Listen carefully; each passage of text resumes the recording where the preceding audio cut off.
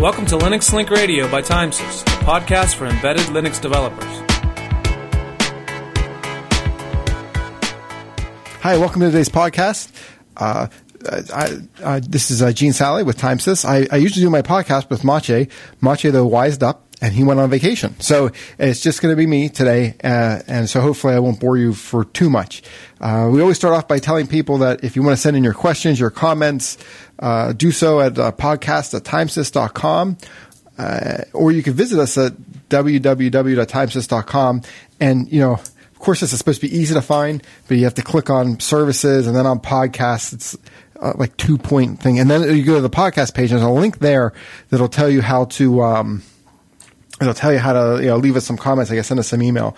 We do get a decent amount of email, and we try to reply, but sometimes we don't. So sorry if you don't get something back from us.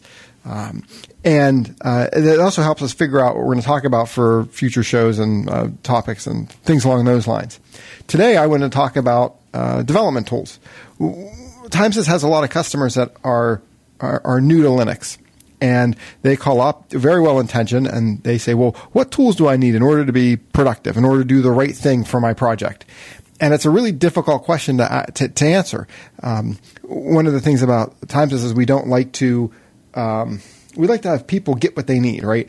And when people come and ask for tools, they're well-intentioned because they want something to boost their productivity. And if they're new to Linux, a lot of the times what they're really looking for is some shield over what's really happening in Linux in order to get their project done. That's a totally okay goal. But it does lead to some expectation problems. And so I guess in my talk about tools today, I'm going to have a little bit of some practical advice about what kind of tools you would need and what they do and what I know a lot of our developers use. And I guess at the same time, I'm going to blab on about my philosophy about using tools, which is probably what a lot of people aren't that interested in to hear when they expect some tool to do something magic for them. So I guess, the first thing people ask for is they'll start and they'll say, well, we'll ask them, we'll say, what tools do I need? And we ask, well, what are you going to do? What is your goal?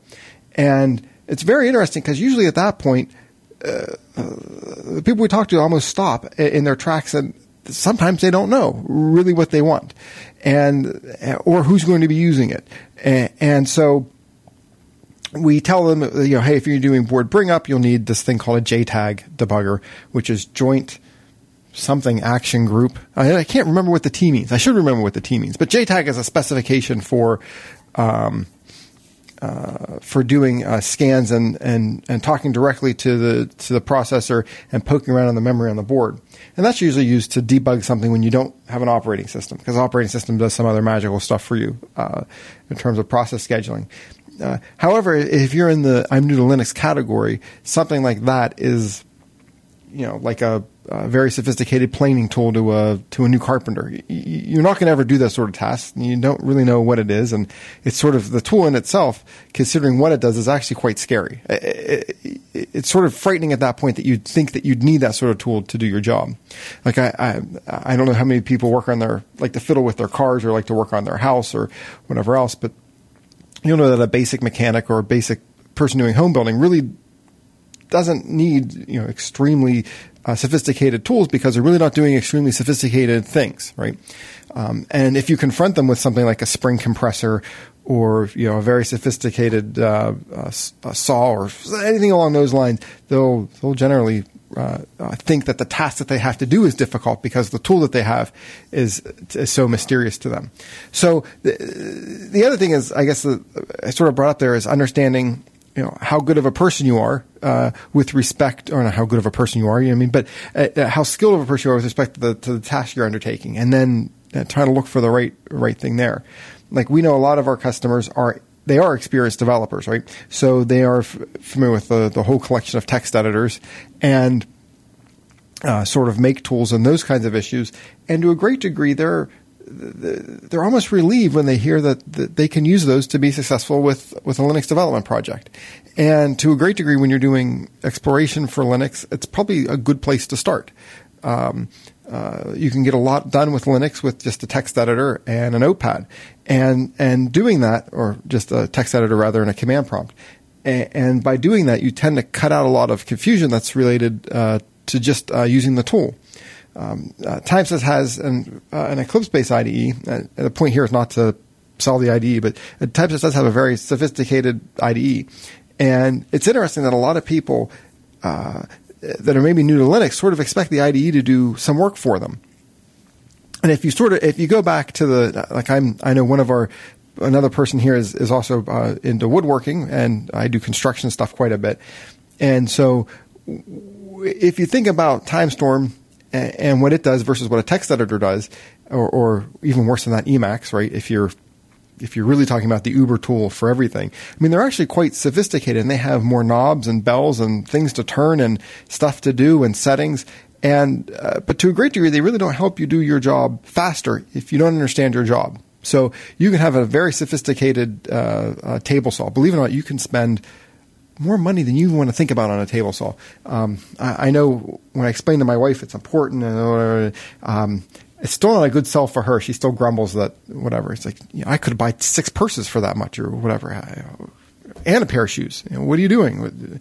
But for a beginner, buying a $4,000 table saw or something like that really wouldn't change your ability to make straight cuts. Believe it or not, you can do things that are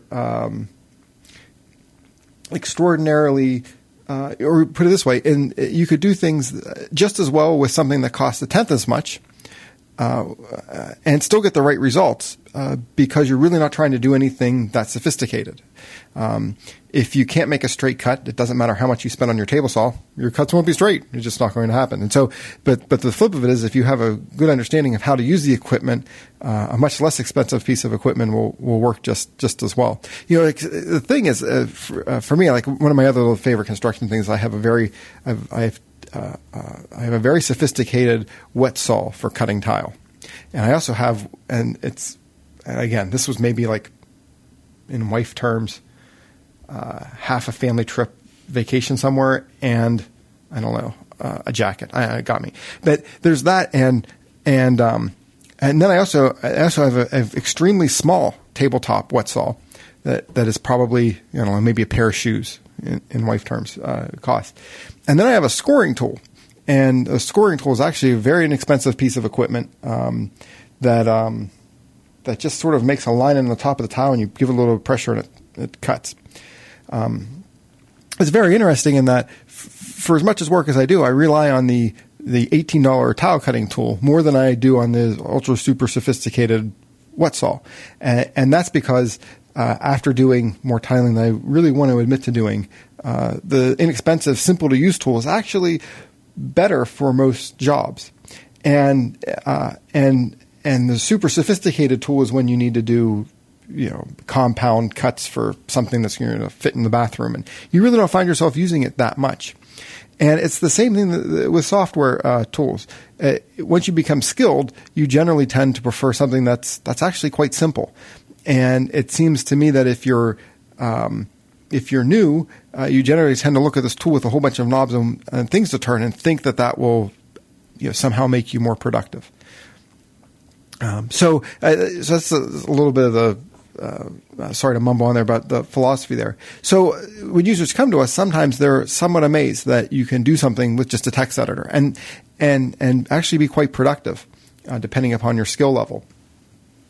And for those listening, I don't mean to lump Emacs into the text editor group, but so you can actually get quite a bit done with those, and then if you're interested in doing development, and you like the graphical tools and whatever else, there's a lot of different solutions out there for that as well, and all of them work fantastic once you know what you're doing. So back to the tool set. Okay, so the other thing I found that there's a lot of folks out there, and they ask, well, what do I need to develop on? We have some folks that do work on Windows hosts, and some folks that do work on Linux. It's interesting that there's really no correlation for the customer I've seen that prefer Linux or Windows for a development environment. It's interesting. We have a lot of folks out there that actually use Windows for Linux development, and they're using Windows because that's what the guys in IT say they have to use. Believe it or not, that happens more than you like to admit. Or they're like it because of a bunch of other productivity type solutions that Windows offers that Linux just doesn't have. And so, for that group of people, for that group of people that they really want to stick with Windows. And you have another group that's out there that are Linux users, and generally Linux users have no desire to switch to Windows, right? If they're using it for their desktop, generally they're not going to go backwards. And so when you have the desktop environment, either one is really fine for doing development. There are some issues whenever you get whenever you're getting a tool chain that you need a tool chain that's cross-compiled such that it runs on Windows. And usually most of those tool chains you use the MinGW or Cygwin, sort of this POSIX layer that supplies the syscalls that wouldn't otherwise exist on a Windows platform. So you can run your GNU programs like your cross-compile and whatever else. And so you'll need those for the Windows side. The other thing that sort of bites people for Windows a little bit is neither one of these solutions have the concept of a loopback device. And there are times whenever you're building out your root file system or your image where you need to create what's called a loopback device. And that's some device that how can I put it? It's a file that you create on your file system, and then you can point in a device node at that file. So it's a neat way of being able to, mount a file system or otherwise create a file that is an image of a file system on your machine. We found that, the folks that use Windows, there are substitute programs that can build different file systems without having a loopback device involved at all. And that makes life a lot easier. But for kernel builds and everything else, either Linux or Windows are perfectly good solutions. The one thing to point out is that if you are using Windows, that's just fine. Tool-wise, you'll just need to make sure you pick things that respect the line ending characteristics of Windows versus Linux. The GNU compilers do not take well to having improperly formatted line endings in their files. And so a lot of people will use an editor in Windows, and they'll save their file, and what do you know? It'll have a bunch of line ending characters that the compiler chokes on and reports as illegal. So there's just a few little issues there, but either Linux or Windows, they're just great for development environment. Personally, I use for as much to do as I switch between Linux and Windows. I find that the extra layers that Cygwin introduces or MinGW introduces has an impact on performance that for larger projects that just irritates me. So then I'll switch back to Linux for that. But either one. And then the other thing is, so once you get your development environment, once you have a basic development environment, some people go out and look for they prefer an IDE. And as someone that has done work before I started doing Linux work, I used Microsoft's Developer Studio for my primary IDE for years. And if you like that environment, there's two big solutions out there. One is a KDE environment. You have something called KDevelop, and then there's also Eclipse and Timesys' Timestorm product is based on Eclipse for embedded development, and they provide good IDE environments for development. I'm partial towards Timestorm, our product, and or Eclipse, because it does have some stuff built into it that makes your life easier for embedded development. But if you're not interested, if you're looking for the 100% free solution, definitely you can beat Eclipse around. Put some effort into doing that and using that as your IDE. And the one thing I guess is a semi-contradictory is that I know the IDE has a lot of bells and whistles and things to turn. However, I still tend to like it because for IDE for Eclipse, I can turn off most of the bells and whistles I'm not interested in. I know for most of the time I'm most productive when I simply just turn off everything and have a white screen and whatever it is I'm looking at, and I can swap in between some files. The one of the things that I always found frustrating about Microsoft's Dev Studio was that you couldn't turn off enough in order to not be distracted. with your work, and so you had to give up a quarter of your screen space to an application that you weren't really interested in, while you could have that filled up with code or something else that was interesting. So, that's a great place a great tool to use for those types of development tasks. Last set of tools we get into are along the lines of file system creation or image creation. And this is pretty interesting because there are customers out there who, it's difficult to say, they really aren't aware of what's involved in cross-compiling something all the way from source. And one of their approaches is to simply do that by hand. So what they'll do is they will get the packages, they'll use the configuration scripts that are built into them, and they'll then brute force go through there and try to compile things ready for delivery. That is definitely something you can do. Whether it's something that you want to do or spend the effort on is a whole other bag of worms. One of the tools that we use here at Timesys to make life easier is RPM. So we have Red Hat Package Manager hold on to our source code and also hold on to a lot of the configuration changes necessary and a lot of the settings that are necessary in order to get something to build successfully. And if you need to get it set up with a repeatable build environment using something like RPM files or package files that contain all of your build settings, and can properly influence the way AutoMake and AutoConf run, it is a huge productivity booster. I know even one of the things we did here, we have an open source project that's out there for Timesys, is encapsulate a lot of those RPM-isms inside of or not necessarily RPM, but build issues inside of a file that'll automatically build an RPM for you. And so that makes our life a lot easier in that we can use what's in the make and configure and set up some presets so that it skips over code that we know is a little bit dicey in order to get a clean compile. And then after that, then the other issue we know people run across is building the root file system. Root file system construction is always an interesting sort of chore because even to the amount we've, at a company we've tried to put effort into getting this automated and set up and working, there is always some custom work that has to be done that's really difficult to encapsulate in a general purpose program. So customers will get in there and they'll always need to have one file copied in from someplace else, or they need to set the permissions on something differently, or they need to run over all the files and set them with a certain date before it goes out. Any number of sort of random type activities the customer needs to perform against this root file system before it goes on the board. And we found that a lot of customers, same thing, will build a make file and a big bash script that encapsulates that.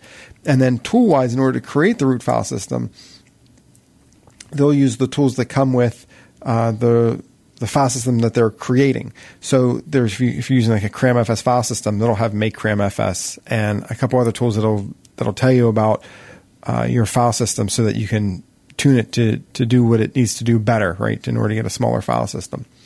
I also didn't want to leave out, I have my notes here, believe it or not, but I didn't want to leave out analysis tools. And that's actually quite interesting in that once customers will create something, the first thing is, first things first is get it to work, right? And then the next question is the boss comes by and says, well, yeah, can you make it smaller? Or we have these other constraints. And so there are some great tools. One is mPatrol that'll do things like leak detection. And the other is Electric Fence, and it'll do a dynamic analysis so that it'll tell you what you're not freeing and what syscalls you're doing incorrectly.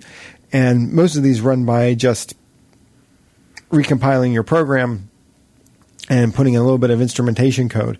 Some work by running your program in a certain execution context and then reporting the results. Both of them are actually very useful. I mean, I recommend doing some sort of dynamic analysis on your code before sending it out, because as much as you look and test, you're really not going to hit all the corner cases or issues that will trip you up. And I found that most people have been happier with mPatrol or Electro-Fence and other static analysis tools, which sort of brings me to the cousin of that issue, which is debugging. I know I mentioned right at the beginning that one of the more sophisticated debugging tools out there is a JTAG debugger, which does direct memory hardware access on a machine in order to figure out what's going on.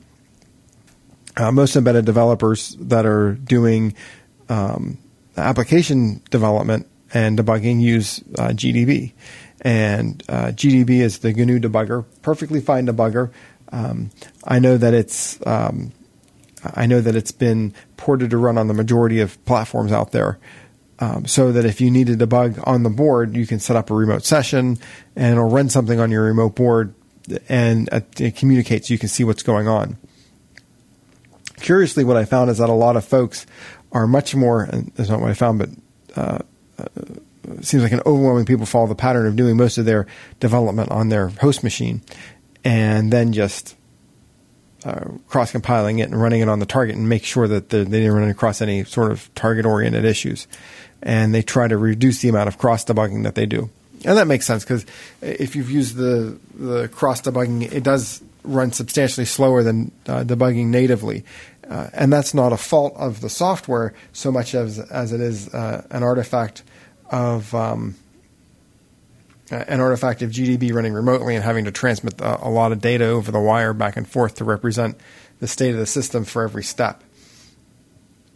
But as a user, you can avoid a lot of that simply by doing your debugging work locally. You think about it, for most of your stuff, it's most of the code you write, you really don't need a target machine, probably until the very end, unless you have some magic special device. And a lot of times those are PCI devices anyway, where you could probably somehow sneak it inside of your PC or USB kind of device.